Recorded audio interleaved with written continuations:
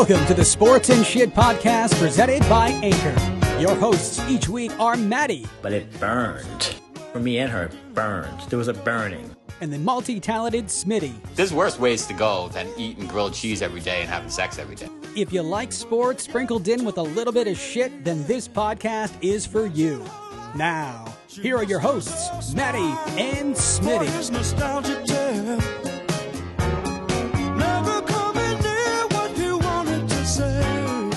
Welcome to the Sports and Shit podcast. It is season 2, episode 30, presented by Lops Brewing. And you can catch us on Twitter, Sports and Shit Pod, on Instagram, Sports Smitty. We're on Facebook. Send us an email, sportsandshitpod@gmail.com.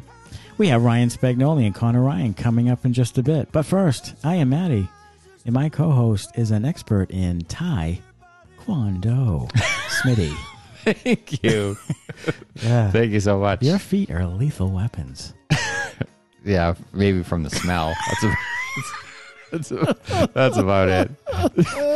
Toxic. Or maybe from the fact that they hurt me 23 out of 24 hours a day. Literally, my feet hurt all the time. Do they? Yeah. What's the matter with them? I have plantar fasciitis. I do. Do you really? In both of my feet. I do. Yeah. Do you really? Yeah. I hear it hurts like a bastard. It is very painful. Wow. Yep. It hurts. What causes that?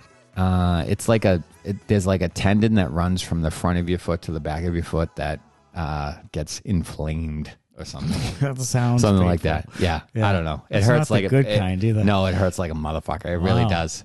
Yeah. Wow. Basically, from the moment I wake up, my feet hurt like right away. Like I get out of bed, my feet hurt. Jesus, you're kind of too young for that, aren't you? Well, probably. Wow, that Yeah. is painful. I'm You saw an that? old- You saw the Taekwondo? You said I did. the guy got blasted in the Oh my face with a foot. God. Yeah.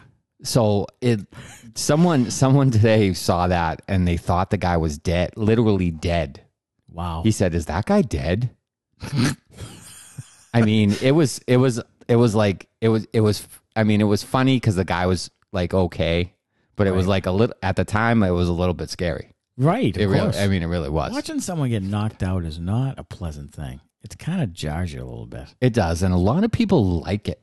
Yeah, like that's why the MMA and the UFC, Yeah. they like that shit. I don't know why you would like that. You're pretty maniacal if you like that shit. Yeah, I don't know. Like I like a good boxing match though. If I somebody love gets, boxing, sure. somebody gets knocked out. Yeah, but that initial when they get hit and they're just legless, they just go. Yeah, Wow, that is, or even like an NFL player or a hockey player gets knocked out, like when Nathan Horton got knocked out in Yeah. the Stanley Cup Finals. Yeah. Like that's like ooh. yeah. My first reaction is always cringe. It's not Yeah.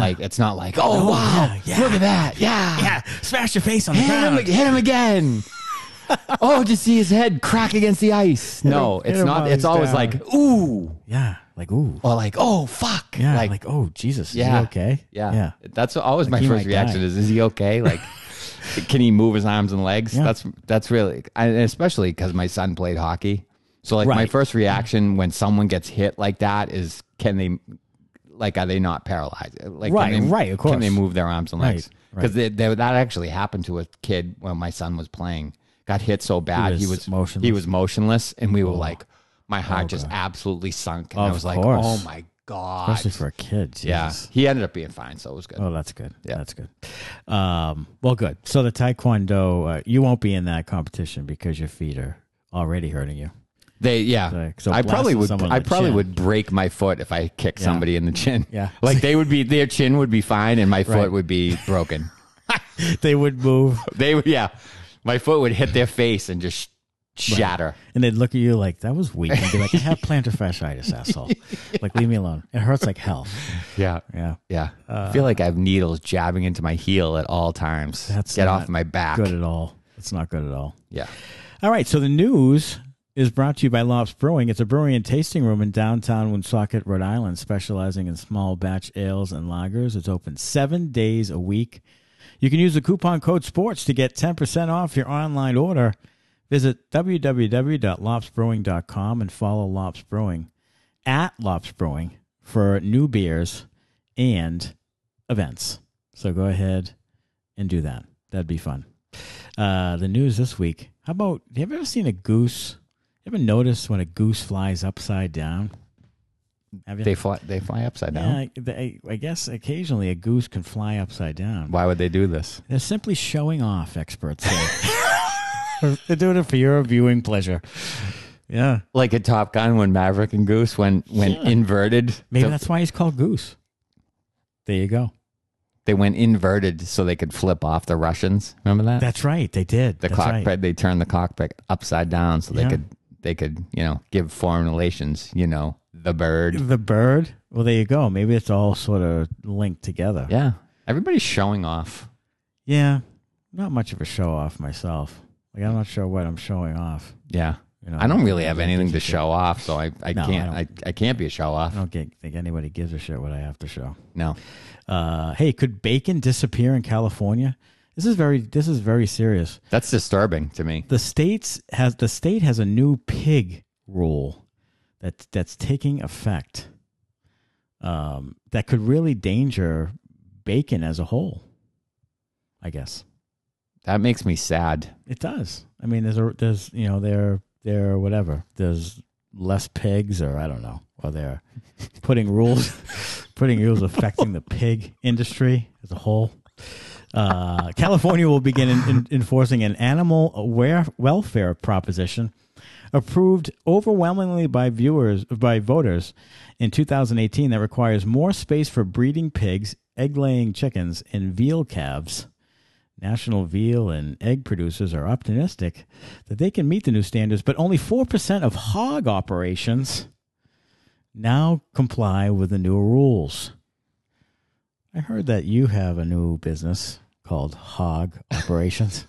Hog LLC. That's my side job. That's operating hogs. Yeah, I play with my hog on the side. Yeah, on the side. Yeah, it doesn't give you much. Not much of a moneymaker. California will lose. No. California will lose almost all of its pork supply due to this, much of which comes from Iowa, and pork producers will face higher costs. Have you noticed lately at the grocery? I don't know how much you food shop, but I do. The grocery store, like food is going up. Like the cost of food is and even at restaurants, you can't get a meal, an entree less than $20. Isn't there a fucking chicken wing shortage or something? There's a wing shortage. There's a bacon shortage. There's a fucking. Should I start an OnlyFans where I play with my hog operations on the side? Should I do that? Well, we did talk about the OnlyFans before. How much would you charge for your hog activity? I mean, you'll have to do you have to do some focus groups? I probably do. Okay, you probably should do that because that could be make or break. Yeah, for you. how much should I charge for people to watch me pet my pig?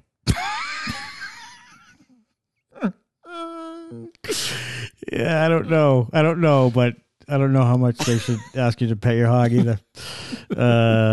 Majority of Americans love to snack so much that they always have food on them. Americans are so snack happy that 7 in 10 have a treat with them at all times. According to a recent poll of 2,000 people, 69% admitted that they always bring some kind of snack with them when they're on the go. I'll go to Dunks or whatever, but I don't really take a snack with me much to go in the car. I really don't. Now that I think of it. No, I mean, I brought snacks with me if I'm going to work or something like that. I'll bring snacks. You'll bring snack for the car ride? Not for the car ride. Right. I'm not going to hop in the car and do some errands and bring snacks with me. No. I mean, for a long car ride, obviously, I'll bring snacks, but I don't have snacks on me all the time. In fact, I have very rarely do I have snacks on me. I would agree with that. Yeah, I don't. So I don't know where this 69%. So basically, if we had one other friend, they wouldn't bring snacks, but then all of the rest of our friends would bring snacks. And I don't. Maybe they do. Do you think all the rest of our friends bring snacks around with them? If they do, then I'm sharing it with me. You need to share your snacks. What you're withholding snacks? How do I not know you're bringing snacks around? How do I not know that? I don't have snacks. No, you don't have snacks, and I don't either. So that's 2 out of 2. That's 100% that don't. Hey, National Boob Day was the other day. I can't remember what day it was, but it was this past week. National Boob Day. I missed it. Everything's got. I missed it too. Like I found out like at 11 o'clock at night on some Twitter. That's thing. a son of a bitch Yeah, right I mean, there. Jesus. I mean, of all the fucking days, I know. how do I miss that one? Yeah, I saw there was like, saw this like a few years, like National High Five Day. Like, Yeah, what the what are you fuck are doing? we doing? Yeah, I mean, first of all, who decides these and how are they registered? Like, do you? I mean, we Right. can't decide like it's National Sports and Shit Podcast Day. I think we should decide that. I mean, yeah, let's just put it on Twitter with a hashtag, and then retweet. when do we it. want it to be? Let's decide right now. Let's decide when that is. Should it be when we released our first episode? So sometime in June, Yeah, how about June 7th? June 7th. Yeah. Okay. This is National Sports and Shit Podcast Ladies Day. and gentlemen, There new it is. holiday. Yeah. So next June 7th, we're gonna have National Sports and Shit Pod Day. Yeah. And we're gonna hashtag it and Yeah. you know, Hash- 6 people are gonna realize it. Yeah. So that's good. And it'll be fun. So there's a lot we don't know about the Evander Kane gambling allegations. The San Jose Shark star has an impending investigation. He denies the allegations, but his wife, or estranged wife, is saying that he gambles on hockey, gambles on his own team, On his own games. on his own games, and he It was is- and he was throwing he his was own throwing games, his own games. right, to win money in gambling. Right. So he was losing on purpose to win money in gambling. Do you think this type of shit happens more than we think? in Probably, sports? probably. I think so too. Like when stuff like this happens, like usually when there's smoke, there's fire. She may be just mad and exaggerating and piling on with some stuff, but there's probably some truth to it. Now, I don't know if he's throwing games, but I'm sure he's gambling on his games. And I don't know if you can really throw a hockey game.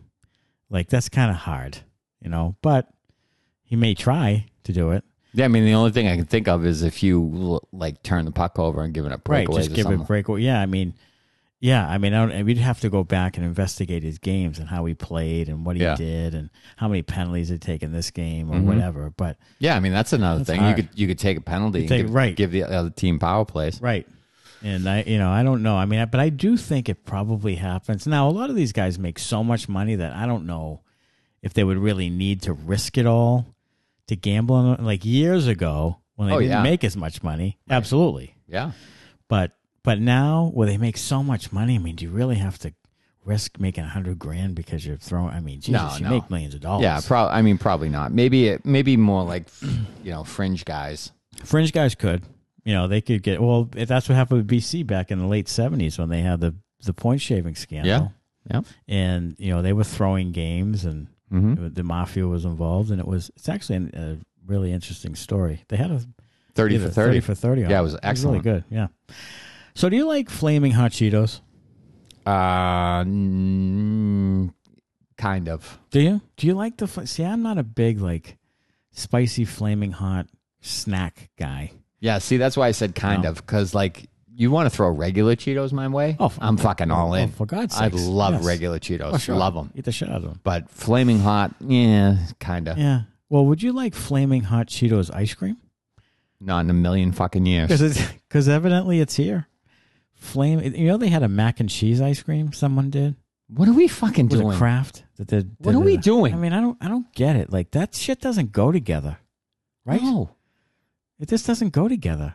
Marble Slab Creamery partnered with Frito-Lay to create a flaming hot Cheeto creamy dreamy concoction. Maybe you can call that your own OnlyFans. It can be creamy dreamy hog activity. So the hot Cheeto ice cream is out and about. Not for long though. Limited edition. Get it while it's hot. Get it? Pun intended. Yeah, I'm not buying that ever. No, I'm not at all. And I love me trying some it. ice cream. I love ice cream, and I'll eat a Cheeto all day long. Yep. But I'm not combining them. Why No. would I do that? No. That reminds me of that show on the Food Network. What was it? I don't know if it was Man vs. Food. No, I don't know if it was Chopped or whatever, where they get like a bag of ingredients, and there's always like a weird. Oh, fucking and you thing in gotta there. incorporate it. Yeah, You're right. Yeah. That's true. And It's it would like- give you something off the wall. It's like milk, Cheeto, flaming hot Right. Cheetos, Right. You know, And you gotta bananas, and you got to concoct make something. something, and it's Yeah. like That's what they did with this. And it's like, oh, let's make flaming hot Cheeto ice cream. Right. No. It was kind of, I think it was like Guys Grocery Games, one of those where they just give you like 5 ingredients and one of them's like fucking lard or yeast or fucking, Right. you know, something stupid. Yeah. And you had to incorporate it with marshmallow Yeah, and something terrible. else. Yeah. Hey, your poop could save lives. Oh, yeah? Yeah. Poop with Purpose is a stool donation program that's committed to the safe. Whoa. We're donating it. It's donating it? It's this organization is committed. To whom? Why do they want the poop? It's committed to the safe collection of stool from healthy individuals. Why do they want the shit? Now, let me be honest with you. Healthy is the operative word here. Okay. How healthy is your shit? Do you think? I don't like healthy meaning like. Do you take like I'm a regular. healthy shit? Do you? Yeah, I'm regular. You? Yeah, I mean, for the most part. I mean, I'll have some run-ins with hot Cheeto ice cream and stuff, but hog activity. Well, we see the potential in your stool, the healthy microbes that could be used to further research, develop promising new treatments, and potentially cure serious medical conditions. So the poop, I'm telling you, I think they're finding that poop drives the universe. Poop could save lives. Your poop saves lives. So that's out and about. So that's good news. Would you I suppose. donate your poop? How would you collect that and then transport it? Transmit it. Transmit. Yeah. So I would not. Is that like a window you go up to, or is that like a? It's like one of those. This is like Clink when you throw it in the. It's a drive-through. It's a drive-through. It's a drive-through. Here's my bag of shit. You just hold your ass out the window. You're right. This is fresh poop. Fresh. Yeah. Just this morning. Here it is. Probably similar to a Chick-fil-A drive-through, I would imagine. Yeah, because they have to have the people with iPads out there collecting your poop. Right. Absolutely. Because I'm sure the line is long out to the street. Yeah. What's more disturbing, that of which we just spoke, or doctors are having to warn women not to put wasp nests in their vaginas? Yeah. I'm thinking in the hoo-ah. Yeah, in the hoo-ha. Yeah. I'm thinking wasp nests in the vagina is more disturbing than poop collection. Than poop collection. I collect my poop all day long, I think, and not see a wasp nest in a vagina. So I would get paid for the poop collection, but you're not getting paid I don't think so. for wasps. And I'm allergic to bees, so I don't want to get anywhere near that. So you are out. I'm out. I'm out on the visual. Why? The whole thing. Why on earth are they doing this? I don't. I mean, apparently. Is it orgasm related? No, I don't think it's. Is there? It's got to be, right? Well, it's got to be like a buzzing or like a vibration. From I guess from the wasps. these crushed oak galls apparently have rejuvenating properties. So if you're wondering what an oak gall is, it's a nest that contains wasp eggs and larvae. Apparently, if you crush one down and stick it in your vagina, okay, it will restore the uterine wall after childbirth, heal, and also clean out the vagina. Okay? So there's no orgasms at all. So evidently, if you're without soap, or so if you're Mila Kunis, right, you haven't bathed. You haven't bathed, so you're just sticking a wasp There's nest. no question she has oak galls in her vagina. In her hoo-ha. The vagina is a self-cleaning organism. It doesn't need douche. It certainly doesn't need crushed wasp nests in it.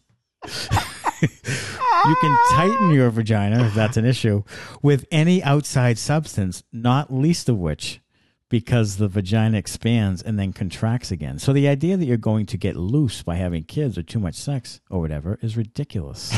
It is. It is. It's 100%. The whole thing. It's patently false. It is false. Oak galls do apparently have some medicinal properties, but not particularly in the vagina. So I think that we should further investigate the oak gall as a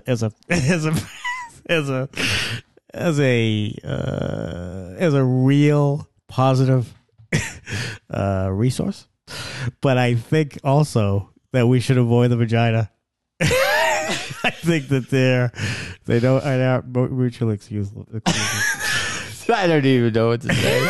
I have I've heard it all now. I have no idea what to say to that. I mean, if you're like on a dating site, do you have to put a disclaimer down if you're a guy? Like, if you use alcohols in your vagina, I just can't date you. Like, I would. I am allergic to bees. Like, don't. Like, I can't go down there and have like a stray bee just fly out. Like, you better crush that down. For God's sakes. Stray vagina. Can you imagine that? You go down. Yeah, you go down. And all of a sudden, down. you're stung. Yeah, he gets stung right in the forehead, like right between the eyes. Like, wow. Right between the eyes. Not what I was expecting. No, I wasn't expecting a bee to fly out of your vagina. Rihanna just became the second richest female entertainer on Earth. She's now worth a cool $1.7 billion. Wow, good for her. Wow. I Good mean, for her. do you know how many? See, I don't even know. I couldn't even begin to guess like how many top 40 hits she has. I wouldn't even really know. I mean, I could probably name 3 off the top of my head. I was gonna say I could probably name 3. Umbrella. Umbrella, the S&M song, Right. Right. and I had another one in my head before you said Umbrella. Right. Didn't she do New York with did she do New York with No, it was Beyonce, wasn't it? Jay-Z? That was Beyonce. Yeah, I'm sure. I mean, of course, if I heard them, I'd know a few, but I couldn't begin to guess how many top 40 hits. Quite a few, I would imagine. I mean, she was worth 1.7 billion. 7, right. I mean, that is quite a few. So good for her. In 2015, a man from Manchester began spray painting large penises on potholes in order to get the city officials to fill them quicker. He was dubbed Wansky. I think this is Manchester, England. It is. Okay. Not Manchester, New Hampshire. But he would... Wanksky, I think it is. Wanksky. Okay. Like wanker. Like wanker. Yeah. Wanksky. Yeah. So Wanksky was spray painting large penises on potholes, and they do look like a penis. Like, so they would fill in the pothole and then bring the line, the shaft up. The shaft up. Yeah. So that was creative. I mean, I would imagine it probably got the city. attention. Got the city. Got it moving. What is it? What department is But that? the Public Works, right? That would be Public Works. Works. Yeah, probably Public Works. Public right? Works was Street. probably swearing and Probably. probably, But hey, probably saying, you know what word they were saying? Probably a lot, because it's not. Little disclaimer: it's not as bad of a swear over there than it is here. oh, is the C word? It is. Yeah, it's not as bad over there. Yeah, they're probably saying that Wanksky. He's a That Wanksy. He's a C word. He is a C word. You know who else is a C word? Is this woman who sued McDonald's after her burger compelled her to break Lent fasting. She said that it was so good and yummy. She's now suing McDonald's for making such a product that would make her break the Lent fasting, which is no meat on Friday. Yeah. Don't go to McDonald's on Friday. I mean, how would you win that lawsuit? Honestly. First of all, it's religious. You don't have to not eat meat.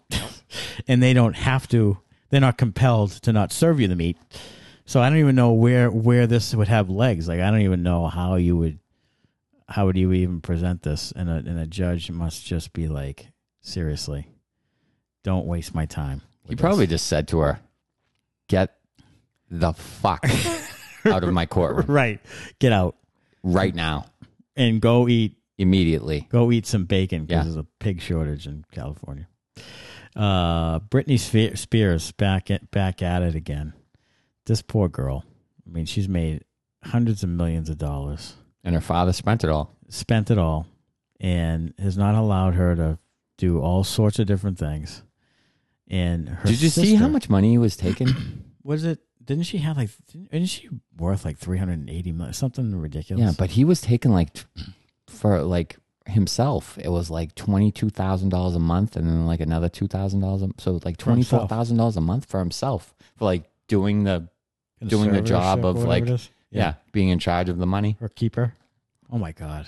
I mean, And that's just she sick. can't go to fucking Starbucks or whatever. But I know, but he's she taking can't get 20 cabinets. Yeah, but But, he's yeah. taking $24,000 Wow. a month or That's- whatever it that's is. incredible. Like, fuck you, dude. And what really Free Britney. another thing that really irritates me about this is her sister, who's no angel. No, She had a baby at like 16. sure did. Yeah. So Jamie Spears alleges that the singer is mentally sick and needs psychiatric hold, like to be in a psych ward, Yeah. essentially. Jamie Lynn Spears. And yeah. she has a lot of nerve She does have a lot of nerve. because she is not going down a great path either. No. Do you remember that show she was on the Disney Channel? Zoe 101. Zoe 101. There you go. Yeah. Boom. Nickelodeon. Yeah. Yeah. Oh, it was Nickelodeon? I thought it was Disney Channel. Oh, was it Dickie Channel? Yeah, maybe it was not the Dickie Channel. It was the Disney Channel. It was a Dickie Channel. Right. Were you in dog activity in the Yeah, Nickelodeon? there was pigs. Yeah, pigs flying. When pigs fly.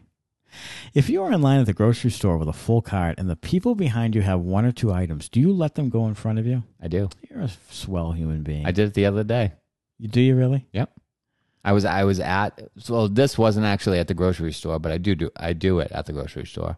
I was actually at a restaurant, and a woman came up to the bar to order a drink, and I was there ordering a shitload of food and drinks. Okay. So I said, "You can go ahead." Really? And she was like, "No, you were here first." I said, "No, I'm ordering a lot of stuff. Like you should Yeah. go. You should go first. It's gonna be a while." Right. And so she did. Oh, good. Well, Yeah. good for you. That's nice. I mean, I guess I would too. I mean, I really haven't had that situation, but I guess I would too. It's always nice to do nice things to people. Yeah. You know, because you want to have some self-awareness. Like, I'm taking up a lot of time. Yeah. And this person behind me Yeah. is Other not going to take any time at other all. people's time is valuable. Yeah. I feel Of like course it is. that's one of my biggest pet peeves is wasting time, like wasting time or having other people waste your Waste time. your time. Yeah. I totally agree. So I guess more and more people are finding that are bathing less and finding bathing to be less necessary at times. Because I guess there's a whole world of not bathing that is helpful for skin maintenance. We naturally clean ourselves. Yeah, so it says Jake Gyllenhaal, Right. but like, You naturally clean yourself? What are you, a cat? Like, this is like ridiculous. can Jake No, you don't. Gyllenhaal lick his own balls? I mean, if he can. You know what? I'll tell you what. Those cats, they get in the dirty areas. They do. They do. And if I could, I probably wouldn't leave the house all that often. I don't know if I'm licking my own dirty No, balls. I mean, though. that's a stretch. Plus, we don't have the same tongue that cats have. They have that sandpapery thing going on. We have a more softer, supple tongue.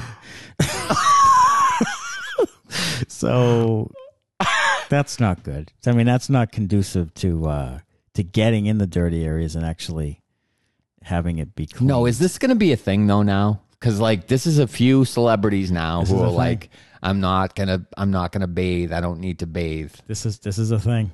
I don't need to bathe now. This is 100% a thing, I think. It's gonna be a thing It's going to be now. a thing. It's gonna But be a my thing. whole thing is that obviously soap is needed. Now, look, I know that you don't have to wash your hair every day. There's certain proven things about that. Like, Yeah, the it does oils hurt are supposedly it does hurt your hair if you yeah, the oils overclean it. supposedly Yeah. are good for your hair. Right. For your hair. Right. So there's some of that, but bathing. I mean, there's a whole soap industry out there that begs to differ. Yeah, I No. mean, You have to bathe yourself. I mean, if I go like 2 days without bathing, I don't even want to. I can't even stand myself no. like at all. If I go like more than a day, like if I Especially in the summertime. yeah, like yeah, like the second day, yeah. I'll just go to do something. I'm like, whoa, Whoa, yeah, you know, like smell your own pits. Like, Yeah. come on, Yeah. like let's get in the shower. yeah. It's Time to go. Yeah, Clean it Come- up. Come with me. Clean Right it in up. the shower. Yeah, yeah. I don't like this. I don't like this movement at all. No, We don't naturally clean ourselves. Who says that? no, Like, your who- skin, like will flake off or whatever after a while. But Right. like, You get that dead skin. yeah, whatever. the dead skin. But you Yeah. still need to clean yourself. Yeah, Like if you're regularly taking a shit, which you should be, you should be at least once a like, day. you should be cleaning your ass. Your ass should be cleaned.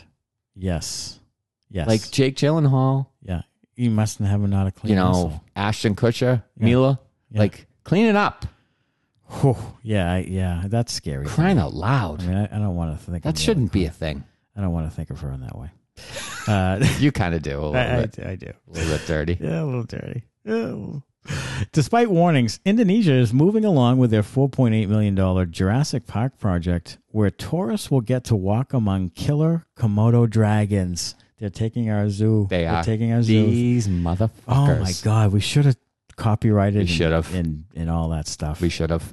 What do you call it? Copyright and the other thing. We should have done that whole thing.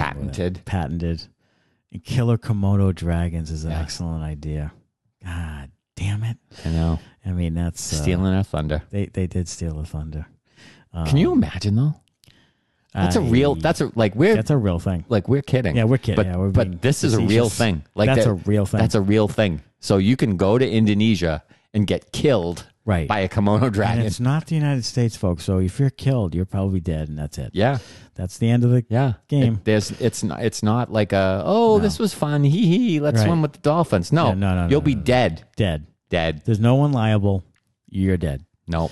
Yeah, that's scary. They could give two shits about some First American. of all, I don't need to go to Indonesia. I mean, do you think at all, like, what would you do in Indonesia? What is there in Indonesia? Here's a question for you. I have a vague idea, but do you know where Indonesia is? I didn't know where fucking Iowa was. I mean, we've gone through the the geography things before. Indonesia, Asian? Asia? Yes. Okay. So that would be Indonesia. I'm going to guess Southwest Asia. I'm thinking you're right. Really? So I'm thinking that's what I think too. It's like kind of down by Africa-ish, but the other side of Africa. Right. So right. Japan, Australia. Right, and down. Yeah. Right. I think that's kind of where it is if I had to guess. I think that's a series of islands, I believe. Indonesia is? I think so. Okay. I don't know what attractions are there, if it's touristy or what that is. No. Well, Komodo dragons are there. Yeah. O.J. Simpson says he avoids Los Angeles because he might be sitting next to the real killer. I really don't know who did this, so I avoid sitting next to people. He avoids Los Angeles.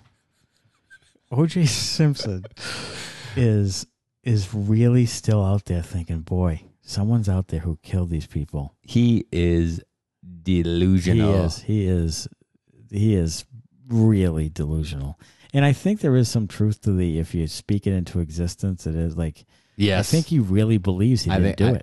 I think you're right. I really do. Do you think he had like a psychotic break? He might have just blacked out and didn't know or something. I don't know. Or has... No, he knows. I mean, he said to himself so much that he didn't. Right. That he may even believes it now. Yeah. Yeah. Yeah. Which is crazy. Cray. I mean, he's a nutbag. He really is. He is. He's a fool. He is a fool. He is a fool. Yeah. So anyway, we're going to come back with Ryan Spagnoli and Connor Ryan. We're going to talk Patriots and Bruins, and then we're going to do some love advice later. Right after this. Not commercial. No commercial. Just interviews and then love advice. Yeah, this is a commercial-free episode. Yeah, it is. Yeah. Okay, so here is Spags and Connor Ryan. We are joined again this week by Ryan Spagnoli, and Spags is with Pat's Pulpit. And Spags joins us now. He's been at camp. Spags, you're at camp. It's been your first go of it. How's it been? It's been cool, man. Obviously, I work a 9 to 5 just like everybody else. So Yeah. Kind of stocked up some vacation time, hoping this would kind of come into fruition. And I was down there, been down there really every day since Wednesday. I'll be down there tomorrow, which is Tuesday, for the first day of pads. And then back to work for me. So I'll kind of be poking in, here and there, maybe scoot out on a Friday and mainly on the weekend. But it's been a pretty cool experience, man. I mean, I've never kind of got that aspect of it. I got to meet some cool people. So certainly a dream come true, and happy to kind of be down there every day and kind of seeing, how everything works. Yeah, that's great. And so the biggest story, obviously, is the quarterback position. Cam Newton, Mac Jones. It seems as though each day one is a little bit better than the other and going back and forth. And Bill Belichick has obviously been very loyal to Cam Newton. But he said recently that it would be a hard decision. Do you think there's any way that Mac Jones is the starter in the beginning of the year? I really don't. I think Cam's really going to have to lose this job, and Mac Jones is really going to have to win it and win it by a landslide. I just don't think Bill trusts rookie quarterbacks well. You see his record. I don't have it off the top of my head, but it seems like every year when they're playing a rookie quarterback, that insane stat comes up. So he knows that, right? He knows the success he's had against it. Also, too, Mac Jones, I think the last time we talked to you was after the draft. He's an investment. He's a 5-year investment. You don't want to rush him. You don't want to put too much on his plate too on in his career. Put him in there when he's not ready and have things kind of blow up in his face. I don't think that would happen just because there's such a structure there and he's pro-ready as is.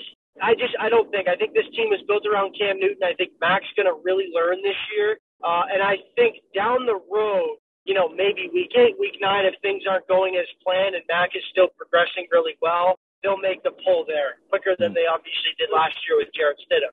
So I don't think week 1, I think that's Cam Newton's job. I think it'll be his job to lose for the foreseeable future. But it has been promising to see Mac really look this good just 5 days into camp. I mean, he's a rookie. He was drafted 4 months ago. And he looks like like he's been in the league for 2-3 years. So I think that speaks volumes to, how ready he was and really how good he can be. Right. And we see some mixed reports about Cam Newton and his performance in the camp. You'll see, of course, Twitter can really swerve and twist things around. But, we've seen some of the old Cam and some promising things from Cam. What have you seen from Cam? Is he, does he look better? Does he look like he's prepared to have a better go of it this season? I think so. I think the shoulder looks healthy. He's put a lot of mustard on the ball. Particularly, they've been working in the low red zone. He's thrown some balls that, like I said, some mustard on him. His shoulder looks healthy. He looks better. He looks more comfortable. Obviously, the players around him are helping him succeed a little bit more. So I think given how healthy he is coming into the year, I think you'll ultimately get a better Cam Newton product on the field than you did last year. But, yeah, I think, like I said, I think he looks really good. He looks healthy finally. So I think they're going to win some games with, whoever starts. Now, my only concern is that, Mac Jones is the new shiny toy and there was a problem last year with Cam Newton underperforming and the team had their, worst year in years. And I think that the fans will be a little restless if they see Cam, still skipping balls, missing intermediate throws, timing being off and putting it under his arm and running when he should be staying with the receiver and that type of thing. So, how much of that aggravation could change things or even affect Cam?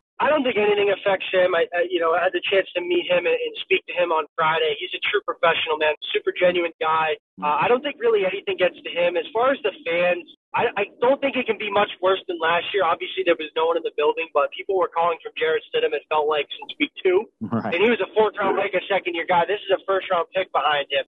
The one thing with Cam, and he's really never had it a part of his game, he struggles in the intermediate game, like you said. The main thing, he's really just got no touch, right? Like you see Mac Jones throw a deep ball. You see Mac Jones lead a receiver. You see him fit it into tight spots. It just looks pretty. It comes out. He 3-step drop, bang, the ball's out. He runs the offense, I think, the way McDaniels envisions it and the way they've ran it really with Brady. You watch Mac Jones, and he doesn't look like Brady because he's a lot smaller and they don't throw the same way, but some of the things he does in the pocket and the ability to kind of make things happen in there where things kind of don't go as planned. He's on time with his throws. He's accurate. His ball placement is great down the field. That's something Cam struggles with. But like I said, I think with the players around him and, his overall fit in the system, being here for a year, it should get better. He should have more of an understanding. He's been in the building now for spring and summer. There's really no excuses for him not to succeed. But like I said, I think ultimately he will. Now, the receiving core is a group that really is contingent on the success of either quarterback. And Nelson Agholor seems to have some glowing response on his play. Dante Hightower just talked about him on SiriusXM about how Agholor has been around all off season and really getting familiar with the playbook and so forth. And there's been some really good reviews about him. How has the receiving core progressed and how do they look with either quarterback? They look good. I think Nelson Agholor, in my opinion, as far as last week when he was the best player in the field, most consistent guy, they haven't had a separator down the field really since Brandon Cooks. Now, I don't know if they'll play him in that role just because I don't know if he has the speed, but he's somebody that can separate, be a downfield threat outside the numbers and make plays on the ball. He made a couple highlight reel plays. One he kind of fought back for, took it over the defensive back's head, caught a touchdown pass he was living in the end zone last week, making highlight reel catches. He's a consistent separator down the field. I think that's something that this offense lacked. They were so one-dimensional, where you have a guy like Aguilar that can help stretch the field a little bit. You have the two tight ends in the middle. It's really going to open up the intermediate game for Jacoby Myers and Kendrick Bourne. So, yeah, I think that signing was a slam dunk so far. Obviously, the pads haven't come on. That's tomorrow morning. But Aguilar looks like, he was worth the money and certainly figured out the drops thing. Like I said, he's got the speed and the route running ability to separate on the outside. It's just, can he tie it all together? And he looks like he has so far. Yeah, I really am anxious to see Damian Harris with a full season behind this good offensive line and with a new receiving core and tight ends. And I really think he could have a bust-out year. He's a tough runner. He's the type of runner I think that they like and Belichick likes. And what have you seen from Harris at camp? He looks bigger, if you can imagine that. Lower half, he certainly put on some weight. That's a guy, like you said, that Belichick loves. He can run in between the tackles, can run outside. He's quick. He's fast. He's good on his feet. Like to see him catch the ball a little bit. They obviously worked him in, in the check down game a little bit. All the running backs have really caught passes, but he caught some balls for Alabama. He was a receiving threat there. So if they can kind of factor that into his game, it makes him that much more, reliable and dangerous offensively. So yeah, I think Harris has some injury concerns, kind of that position and the style of runner he is. But that's a guy that I think is poised for 1,000 yards. I mean, we saw last year he was PFF's, I think, 4th-ranked running back all year. So that guy with a full season under his belt and a more balanced offensive attack, it could be a big year for Damian Harris. Now, I've been surprised with the Stephon Gilmore situation. He came back into camp. I thought maybe he'd stay out a little longer and maybe wait this out and come up with a contract. I really believe that Belichick wants to have the best possible defense he can, especially for week 4, because I think that with J.C. Jackson and Stephon Gilmore, it's excellent cornerback pair. Their defense seems to be deeper. Matt Judon, adds a pass rush. How good can this defense be? Yeah, on Gilmore, he's been working out on kind of the hidden field on the left, the conditioning field with Winovich and guys that are on the PUP list. He's here so he doesn't get fined, quoting Marshawn Lynch. But if he held out and didn't show up, that's $50K a day. Right. He's obviously not going to pay that. He's obviously coming off the quad surgery. No one really knows, other than the people in the building, how serious that is. He looks good from a distance. I think it's a little bit of a mix of a holdout / I'm not 100% ready to come back yet and why risk it. But as far as him, they got a big decision to make. Both him and J.C. Jackson are free agents at the end of the year. So are they going to fork that money over? Who knows? Gilmore would have to. He could sit out till week 8. If he sits out the whole year, he doesn't get a paycheck. So I think it's a kind of a game of cat and mouse. I'm not sure how this goes. I think ultimately they'd like to have him this year, like you said, just because I think there's such a better defense with him on the field. But I think it's just truly going to come down to a numbers game. Anybody surprise you in camp? Anybody stood up with sort of under the radar, maybe have a bigger impact than you thought? Yeah, I mean, like I said, Nelson Aguilar for sure. One guy I thought that has looked good, and it's kind of a surprise. He kind of fizzled out. He had a good first couple days, but I thought N'Keal Harry looks slimmer. He looks a little bit quicker. I thought he was the best receiver on the field on the first day, but kind of like his career. He'll string 2 good practices together, and then you'll watch him in practice, and you won't even realize he's out there till there's 15 minutes left. So I think Harry looks a little bit slimmer, quicker. Another guy, Sony Michel, looks healthier. This is the first year he hasn't started a training camp on the PUP list. He looks a little bit quicker. Looked like he slimmed down a bit. So really those 2 guys. And then on the defensive side of the ball, Raekwon McMillan, Belichick spoke about him today, raved about his character, his work ethic. He's a guy that's constantly communicating. You can hear him all day when you're down at practice. I think that's an under-the-radar type signing for the Patriots. Cheap money. You can kind of, sub in certain packages, play in the middle of their defense, and contribute on special teams. Yeah.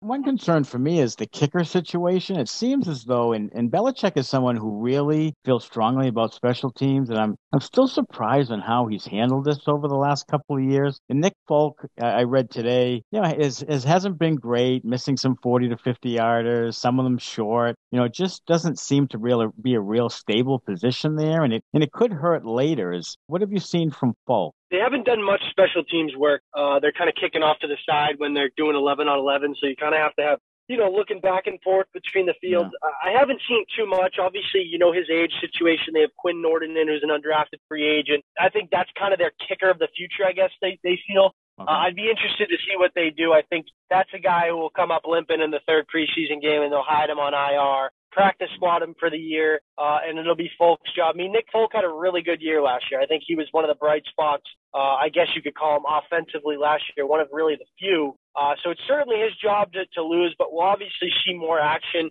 in the preseason games and kind of as these joint practices go on when you get some real game action. Now, as the schedule goes on this year, I was just looking through it. They have a lot of young quarterbacks on the schedule. They have some, like the Texans, who knows who'll play quarterback there. There's some, Dak Prescott's coming back. So there seems to be some favorable matchups there as far as quarterbacks go. Not a lot of real, great ones. You have Trevor Lawrence, who'll be in his first season. God knows by the end of the year where he'll be or that team will be. But it seems to be favorable in something where I think the coaching and Belichick, like you said earlier, and how he does really well against young quarterbacks, I think that's favorable for the team. Yeah, for sure. Like you said, they got Zach Wilson twice, Trevor Lawrence, Justin Herbert. I mean, like you said, Houston. I'm just kind of going off the top of my head. Yeah, two and twice.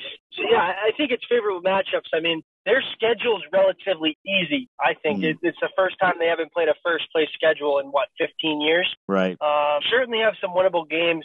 They kind of have the first 8 games are kind of cupcake besides the Bucs, all winnable games. And then I think they have a kind of a tough stretch in that December range, kind of right around the bye with, going to L.A. and they got, Jacksonville, Buffalo, some tough games down the stretch. So it'll be a week-to-week kind of thing. But, yeah, like you said, their schedule is certainly favorable for a team that's probably going to rely heavily on their defense. So what do your prediction, I guess, what do you see for the team? Obviously, it's early and there could be injuries early. There always are. But how many games do they win? Are they in the division hunt? Do they win the division? Yeah, I think they're right in it with the division. I mean, the Bills had a phenomenal year last year, but it's so hard to kind of sustain success in this league. We saw it. That's what makes the Patriots, dominance for so long that much more impressive. I do think they're a double-digit team. I'd say around 10-7, maybe a ceiling of 11-6. I do think they'll compete for the division. I think Buffalo and Miami certainly a team on the rise. They got some weapons offensively, but I think it relies heavily on how Tua plays. I don't think the Jets are too much of a threat. So I think, they'll be battling it out for the division really up until the end of the year. And I think they can sneak in as a wild card team. Like I said, I took them over in Vegas, 9.5. I think that's nice. A safe bet. I think that team's a double-digit team. All right, I'm doing it too. I'm putting all my money. I'm putting my mortgage on it. All right, Spags. Well, thanks so much for joining us again, and we'll have you on during the season sometime. We'll hook up. Sounds good, Matt. Hit me up anytime. I'm always down. We are joined by Connor Ryan from the Boston Sports Journal again on the podcast. Connor, good to see you again, buddy. Thanks for having me, guys. How you doing? Oh, doing great, and not doing so great after David Krejci left the Boston Bruins. That was a departure that I thought was probably a year early, in my opinion. I thought he was coming back one more year, and especially when management was, again, one more year buying into this core, and it sort of went against what their plan was. Were you surprised that Krejci left this year? Yeah, absolutely. I think, you kind of hit the nail on the head in terms of just the timing for it, and it wouldn't have surprised me in, another year or two if he decided to go back to the Czech Republic, because he has kind of mapped out that plan for a while now. But when you just look at the timing and the window this team has, if, let's say, David Krejci came back this year and you went for it and, let the cards kind of fall where they may, and going into next year where Bergeron's a free agent and you had a little bit more uncertainty there, would have made perfect sense. Now you're in this kind of no man's land that no team wants to be in, really, right? Where going into this offseason, we expected the Bruins to contend. We expected them to kind of go all in and try to, make one last run with this core in place. And now you're kind of stuck in this weird window where it's like, all right, they're still in this win now window. They still, loaded up on depth, getting other guys into the mix that should help this team. But now you've got this humongous vacancy at 2C where you're probably looking at, internal competition there to kind of fill that void. But, it's not any exaggeration to say that it's going to be,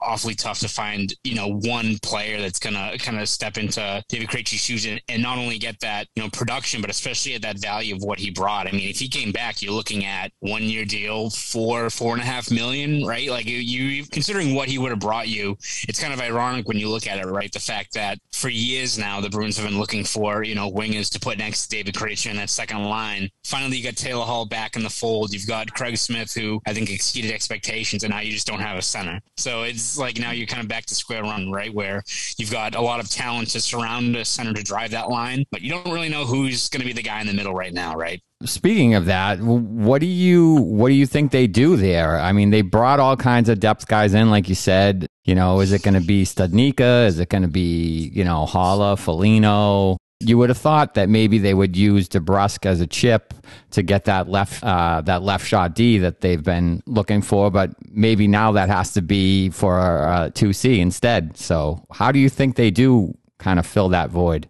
Yeah, it's going to be tough because it's unfortunate too, because you looked at this whole offseason, and after they signed all these guys on Wednesday, you kind of looked at the big picture and you're like, all right, I kind of like what they did. I think there's still a few more, dominoes that have to fall where I think we expected David Krejci would be back. And then if you have David Krejci back in the fold and Jake DeBrusque is expendable, maybe you trade him, as you said, for a top pairing, defenseman, or even just anyone who kind of slots into a top 4 role. Now you're kind of stuck in this window where you don't really know what to make of, the assets you have. Like Jake DeBrusque could still get moved, and, a guy that's been tossed out there is like a Christian Dvorak, who's intriguing, but he's also a guy that you kind of look at the numbers and, he had a good little run when he was with Taylor Hall in Arizona, but he's not exactly a guy that if you trade for him, right, that I think you're like, all right, we got this guy who's penciled in for 60 plus points. Like maybe it works out, you put him with Taylor Hall again, and maybe, you get that chemistry that, Krejci's able to get with Hall and Smith over the span of a few months, but it's not nearly a sure bet, right? You're still kind of hoping it's a situation that works out. And when you're in this kind of win now window, it's tough to kind of chart out what the right course is, right?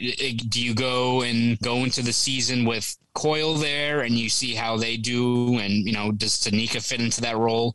I think at this point you're probably looking at more of they opt for the safer route and they go into the year with, let's say we'll put Coyle at 2C. Maybe it's Haula, maybe it's Foligno, maybe it's Stanika on the third line. And now, is that the best option? No. Like it's, you're going into this win now window where you kind of have all your chips on the table with a couple of humongous question marks in terms of what these guys are going to bring. Because even if Charlie Coyle bounces back, which I think we all imagine he should be, at least compared to what he was last year. What is a prime Charlie Coyle on the second line still going to get you? Not what David Krejci got you. So it's tough to like carve out or spit shine like a positive outlook on like the Krejci situation. You have to call it what it is. It's a major setback in a window that doesn't have a lot of margin forever. But I think if you ask me, what the overall first option is going to be, it's going to be that internal competition. And, I think maybe the best case scenario is a guy like Stanika steps in. I don't think he's going to get that job out of camp, but that would probably be the best case scenario out of, any of these situations, because if Coyle's at 2C, you got to find someone else that drives that third line, which should be better than last year, but you need a guy in the middle. Maybe 3-4 seasons ago, we heard about all these prospects they had, and Ryan Donato's and the Zach Senishins, and, all of these guys that they were really pumping as the future and so forth. And I think one of the problems is that they haven't been able to fill the third and fourth, the bottom 6 forward positions with homegrown talent. I mean, Trent Frederick is a borderline guy now, and that's really all you kind of have left, unless Stanika showed you something. So I think that really hurt. They had to go spend money on third and fourth line guys because they couldn't organizationally fill those needs. And I think that's really hurting them now, because this window here, it could have been a much more positive outlook if they had some homegrown talent. They did fairly well defensively, but as an offense with that bottom 6, they just had to go out and get 3 guys that play, bottom 6 minutes, and they don't really have an organizational depth there to fill spots with low cost prospects. Mm-hmm. Yeah, absolutely. And I think you want to look at Jake DeBrusque, and maybe even if the expectations weren't that Jake DeBrusque was a 30 goal scorer, I think at this point, if he was a consistent 20 goal guy and you got the same effort from him every day, you'd be happy with it. Like, I think, as you said, it's not like the Bruins have to hit a home run on every single draft selection. These guys are all going to be top 6 guys, but if these are guys that are slotted into bottom 6 roles, you want them to be effective.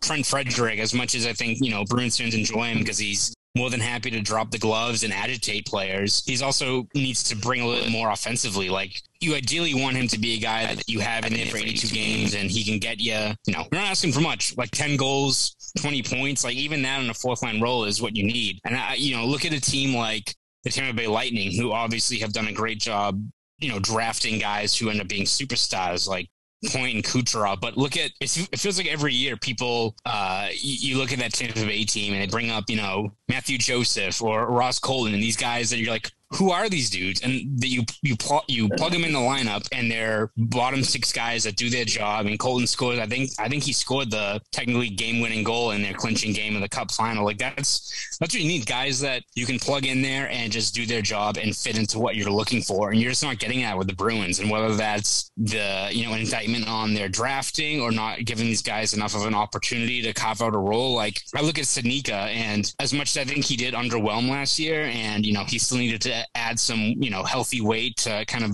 adjust to the NHL.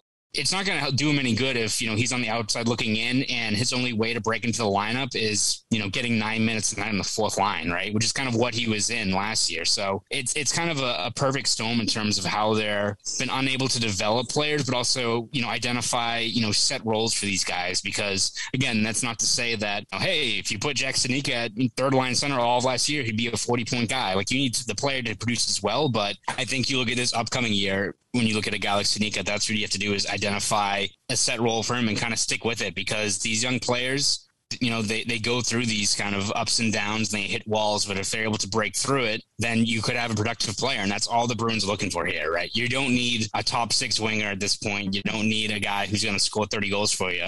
You just need guys that can plug into the lineup and complement the established veteran core that you've had in place for a decade plus now.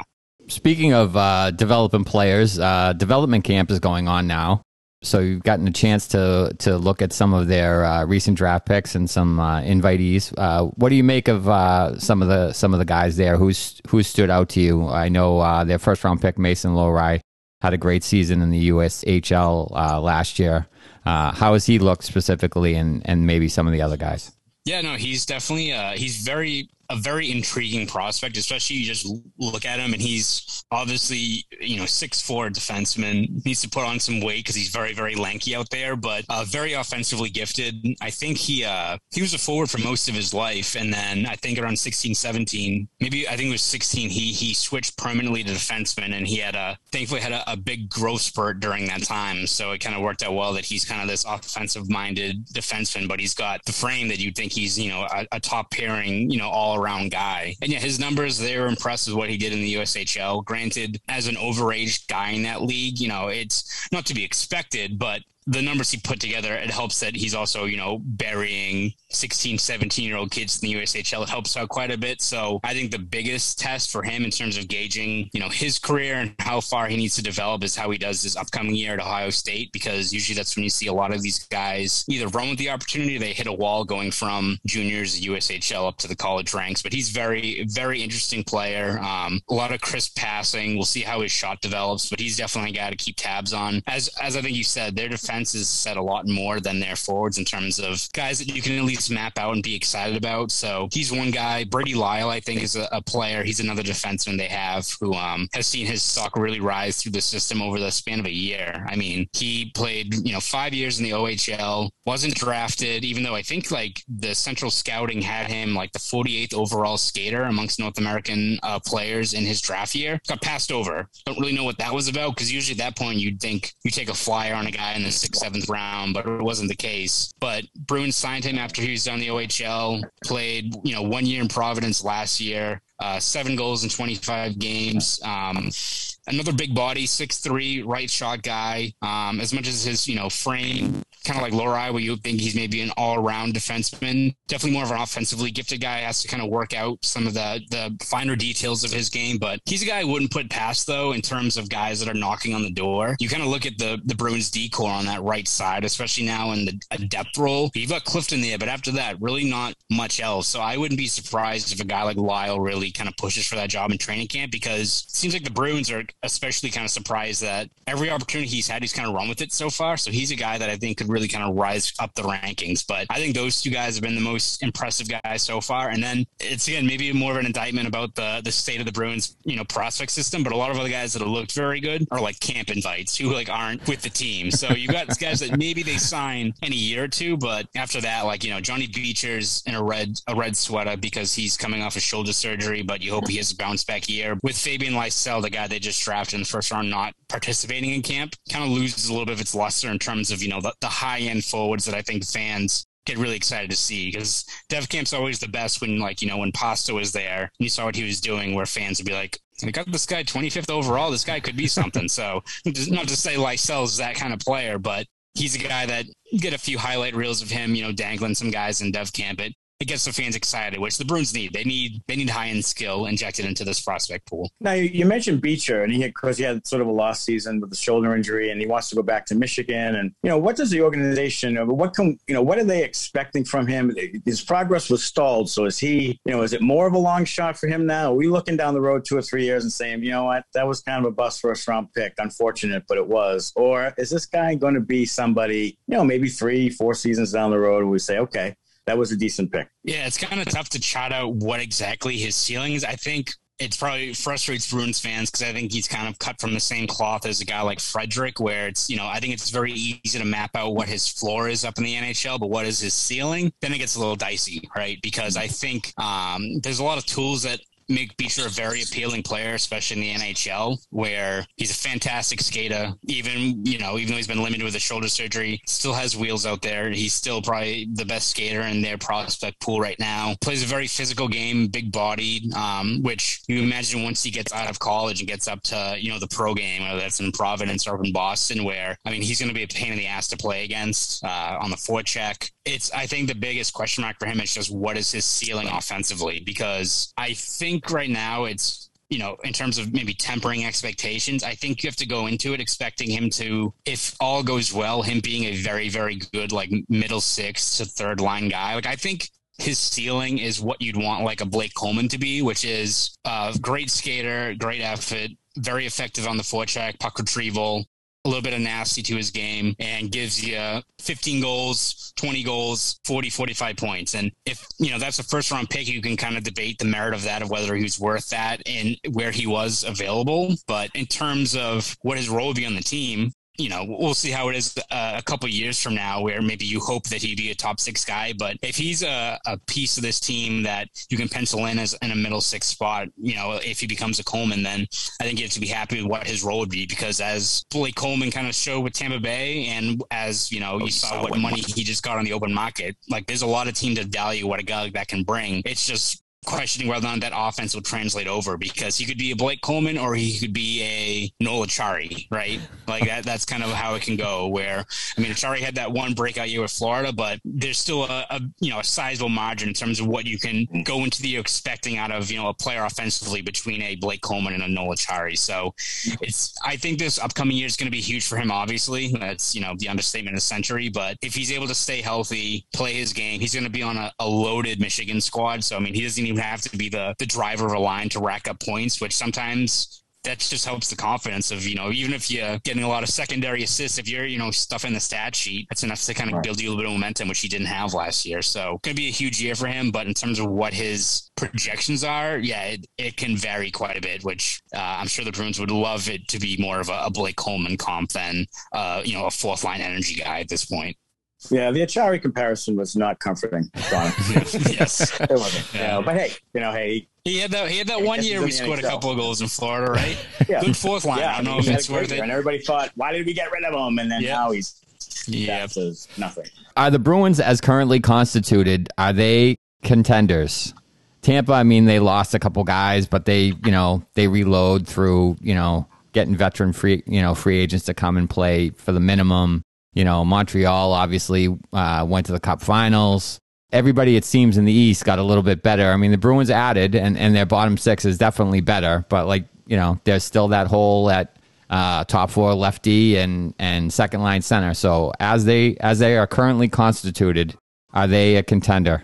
I think they're a playoff team. Contender, I think you need either a miraculous trade to go down where the Bruins have like blackmail against the Sabres and you get Jack Eichel for nothing, or even not even Eichel, but a legitimate other top six replacement, or you trade for like a Matthias Ekholm to really shore up the defense instead. I think there's still one big piece that needs to be filled. And even then, can this team, you know, be at the level it was last year, maybe better? Maybe. Like, it's one of those ones where I can't frame an argument right now where on paper this team is better than it was last year, and last year also wasn't good enough to get past the second round. So you look at this way this team is built, and yes, they got better in quite a few areas. I mean, the bottom six should be better. We'll see how, will McAvoy take another big step forward this year? Will Pasternak, take another big step where he's finally has a full healthy offseason? Will Grzelcyk be better? Will Riley with a full year be good?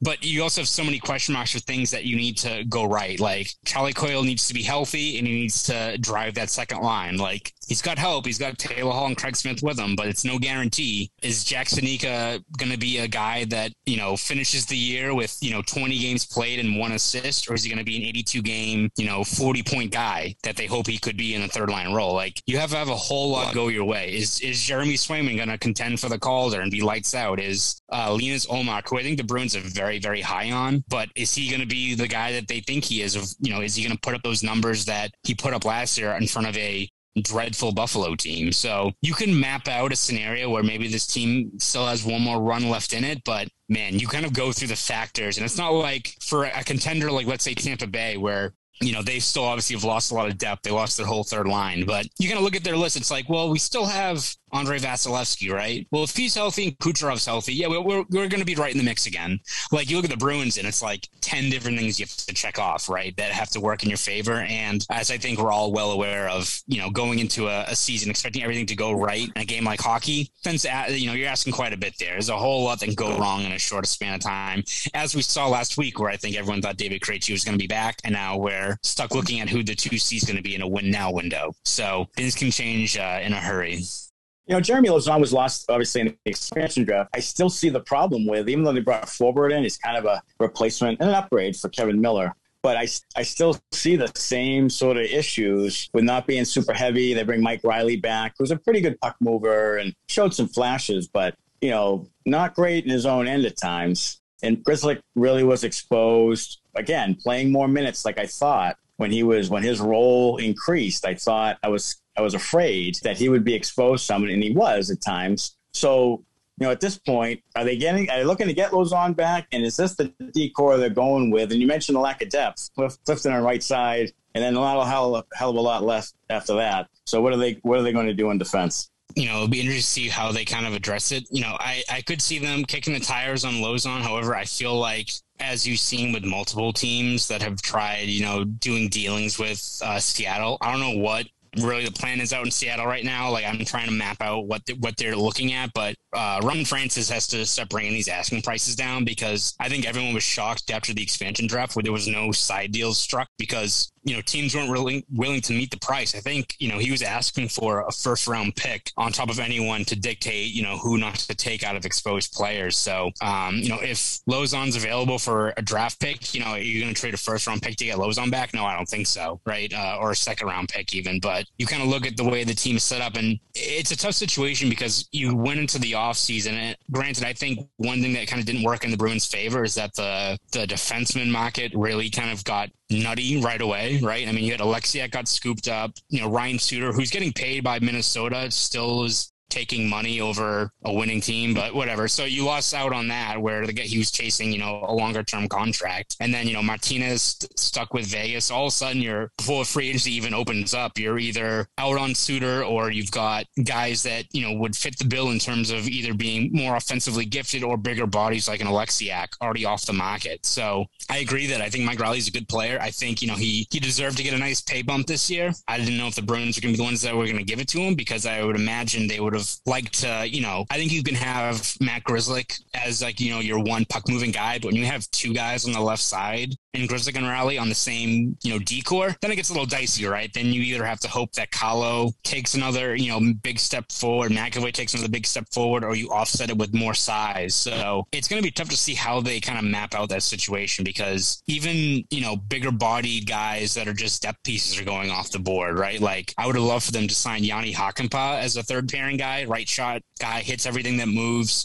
Dallas ended up getting him. So I think at this point, barring a big trade for, an Ekholm, which I don't think Nashville wants to move him now, especially if they moved Ryan Ellis, you're kind of stuck in a situation where I don't know if Riley was like plan C, but it sure seems like they identified, getting bigger on that blue line. But you look at the way the market is, whether it be free agency or the trade market. I mean, as soon as Rasmus Ristolainen went for a freaking first round pick, I was like, this market's shot to shit. Like, you can't, realistically you get an actual impact guy. If a guy like Ristolainen, who I don't know how you polish, a turd in terms of what he brings to the team, right? Like, that was still shocking when that happened. So maybe it's something they revisit at the deadline, because, maybe then Ekholm or, a Hampus Lindholm or a guy like that could be available. But right now, is it the worst thing in the world to have Riley there? It's not. No, I think he's a good player. Just how is the overall construction of that decor, I think, is maybe where you're going to have some question marks. Yeah, and the one thing I wanted to sort of end on was the Trent Frederic thing.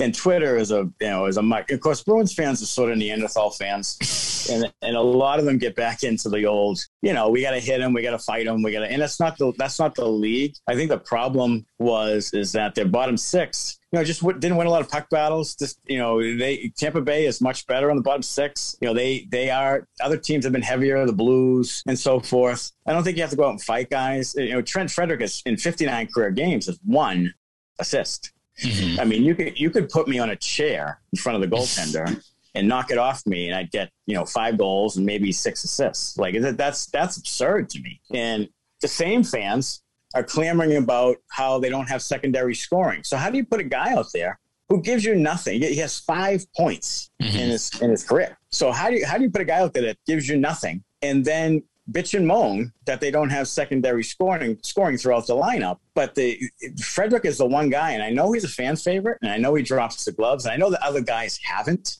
and I get that. And there were some times where they could use it, but over the course of 82 games and in the playoffs, you're not winning with Trent Frederic in any type of capacity full time. Yeah, I mean, I think it's one of those things where they've identified with him that, it's they love the fact that he sticks up for a teammate. They love that he plays physical, but I think you even saw it as the year went on last year that teams and opponents get the book out on you. And if they know, Trent Frederic, he's going to try to get under your skin and annoy the bejesus out of you, ignore it, then he's not really going to do much else, right? So it's one of those situations where I think the Bruins have mapped out from that he needs to be more active in the offensive zone, needs to, it's one thing to go around and, piss people off, but maybe use some of that aggression and, lay some welts on the forecheck, turn pucks over, recover pucks, generate grade A looks. Because if a team isn't noticing you because, they know they're not going to drop the gloves with you, they'll notice you start scoring goals. They'll notice you if you're winning pucks on the forecheck, right? It would seem like it's a simple kind of progression or something that you can take from it, but it's what they need from him. And it seems like going into this year, they hope that he's going to be a 4th line regular. Don Sweeney already said that they hope to have him at the 4C going into the year. So maybe that's a situation where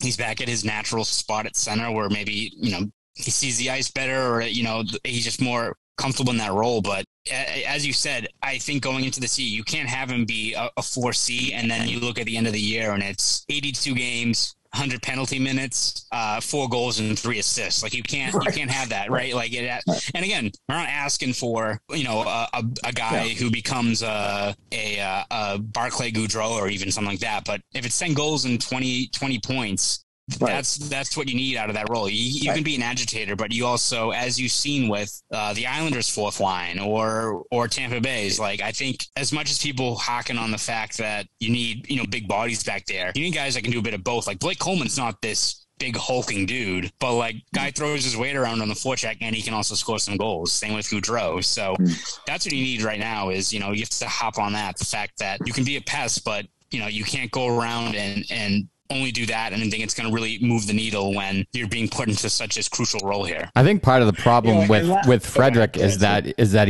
he's not a very good skater. So getting in on the forecheck is harder for him, and catching up to the D and being able to skate to make those hits is difficult. So hopefully he improves the skating and can give him something on the 4th line. Yeah, do you see Connor Tuukka Rask playing another game for the Bruins? I mean, I know there could be an injury. Just maybe Ullmark gets hurt, and it's time for Rask to come back in a long-term IR. Ullmark have enough money to slip Rask in there. Who knows? But I mean, as constituted, is Rask even coming back? They have $1 million in cap space. There's just not a lot of room there. They just invested in Ullmark. They have Swayman. So I don't know. Is Rask done? Yeah, I give it maybe a 35-40% chance that he's back. And I think it's only a feasible, realistic scenario if guys are stumbling in front of him. And even then, it's, do you have to move around the cap? Do you have to? And I think the Bruins are in a better situation than, most teams, when you map out this scenario, right, of your franchise goalie is going to be out for the whole year. He could be done. You're in this win now window. A lot of teams would be like, all right, well, window's shut now. We're screwed. They at least have options, which I think is, at this point, considering how unpredictable goaltending is,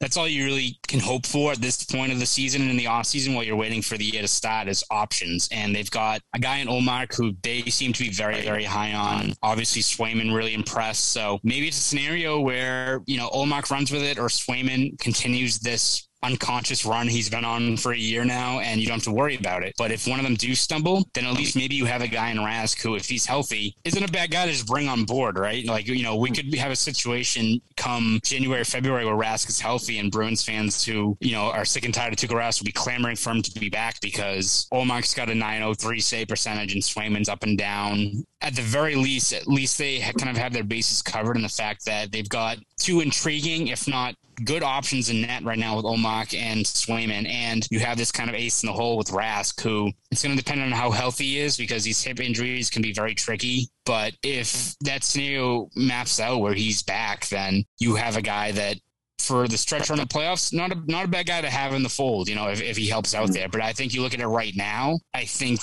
the fact that they spent that term on a guy like Ullmark, who, again, hasn't set the world on fire in Buffalo, but you kind of map out the numbers he put together on that Buffalo team, and maybe it leads to, a .917 save percentage with Buffalo is a .925 with an actual defense in front of him, right? So they're excited to see what he can bring, and if Rask is the fallback option, it's a pretty good fallback option to have. But in terms of whether it's a scenario where they're going into the year of like, all right, we got these two guys and Rask is going to be all good to go in February, I think it's going to be assessing the situation as it goes along and kind of seeing where they're at in January. Because if one of those guys are struggling, then it goes from 35-40 to maybe 60-65. And it all, I think, depends also on just how healthy Rask is. If he's not along in his rehab process, then it doesn't become a factor weighing the decision anyway. All right, Connor Ryan, it's always good to have you on, buddy, and we'll have you on when the Bruins acquire Jack Eichel in a couple of weeks. Absolutely. I'm already talking to Evan about it all the time. So as much as it drove me crazy that the Eichel rumors were not going to go away this year, then all of a sudden Krejci leaves, which is also very funny that David Krejci leaves and the same day his agents, Eichel's agents, drop that, then condemning the Sabres. It's funny how that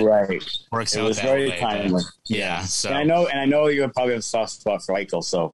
Totally unbiased. Sure absolutely, totally right. Unbiased, of course. Yeah, that's right. Well, all right, brother. Thanks so much. Talk to you soon. Absolutely. Sounds good. Thanks for having me, guys. And thanks again to our buddies Ryan Spagnoli and Connor Ryan. Always good to us. Always willing to come on. And they give us some great info. I like those guys because they really, they're like Connor Ryan was at development camp. Spags was at Patriots camp. Like, they're right there. They get all sorts of great information. Mm-hmm. Sometimes they're better than the so-called big guys. I think they're better. I think they're better than because they really grind and get the info. They do. They're better. I think they're better. They're better at their jobs than I think they have passion for it. Some of the national guys. I totally agree. Some of the big guys. Totally agree. And it's always good to have them on, and we will have them on coming on down the road. Mm-hmm. All right, it is time now for Love Advice with Maddie and Smitty. Come on, let's talk about sex, baby. Let's talk about you and me. Let's talk about all the good things and the bad things that may be. Let's talk about sex. So here's one. If I'm kinky, will my boyfriend still respect me? So in this one, I'm kind of kinky in bed, but also in a new relationship. I sometimes worry that if I get too dirty, my guy won't respect me or think I'm too hoary. I don't want to drift into sexual object territory. I feel like he likes it, but then is a little shy after. I'm worried I'm scaring him. Advice? Okay, first of all, no. Nope. Nope. Don't worry about it. No, don't worry about it at all. Nope. I think he'll enjoy the kink. He'll get behind it. So to speak. So yeah. I agree. Here's the thing about it is, first, if you really like someone, I don't think you're not going to respect them because of it. I don't think that's going to happen at all. Like if you really like them, right? Like if it's kind of like a physical attraction and you're kind of like not really invested in it, then you may be like, okay, like, Jesus, this girl's kind of wacky tobacco. But I think that if you really like someone, and you're really like committed and invested with them, then I don't think that's a problem. And as long as the two of you are okay with some of the things happening, like, I don't know how kinky. Here's the other thing. Your meaning of kinky and someone else's meaning of kinky could be two different things. Absolutely, 100%. So there's the other thing. Like, Yeah. if she's kinky, like, put your feet on me or whatever, okay, Well, but so- if she's kinky, like, hit me with this, hog, hit me with this bacon strip, then yeah, that's a little different. so basically what it comes down to is communication. It is. So if you want to do some kinky shit, Yeah, just tell the guy, Right. hey, this is what I'm into. right. You can't surprise him with the thumb up his ass. Like, that's not the way it works. No. So, Just don't ever do that. So if that's something that you're into, Right. you have to talk to him Right, about you it. have to. You can't just shove your thumb up his ass. No, you can't. No. So it If you comes wanna- down to if you want to see someone squeal like a pig, then do that. it comes down to communication. Like, Right. if there's some stuff that you're into, you have Right. to talk about it with him. Right. If it's role play, if it's, again, kinky is like, if it's like some of the kinky stuff, like, is like out of bounds, like blood activity, like weird stuff, that's super kinky. So I don't know what, again, you'd have to sort of quantify kinky. Yeah, See what what her it is. version is and What his yeah. could be different. Right. What mine is and yours is could be different. Right. And the other thing about being shy could be just one of these. First of all, when you're done with the activities, like there's like a Sleepiness. coming off the cliff type of thing. Like there's a things are sort of settling your down. your and adrenaline is it's yeah. I mean, dropping it's- rapidly. Right. You testosterone is Right. gone. Gone. So now you're sort of just like, oh, okay. Yeah. Like, so It's a little bit- shyness may not be the word. It's a release. It's a release. Yeah. Yeah. So again, it depends on the kinkiness. And I think, like you said, you could try things and see. Yeah, you need to talk about it. You as well. have to have that conversation, though, I believe, like Yes. early on. Like, okay. Especially if it means a lot to you. Like if you need someone who's going to be okay with your kinkiness, then you have to say it Yeah. right away. If it's something like, boy, it'd be nice if we could do this stuff, then Right. it might be a little different. Maybe you can just hold off and Yeah, play it maybe out maybe that's not something you But if do it's on the third date. right.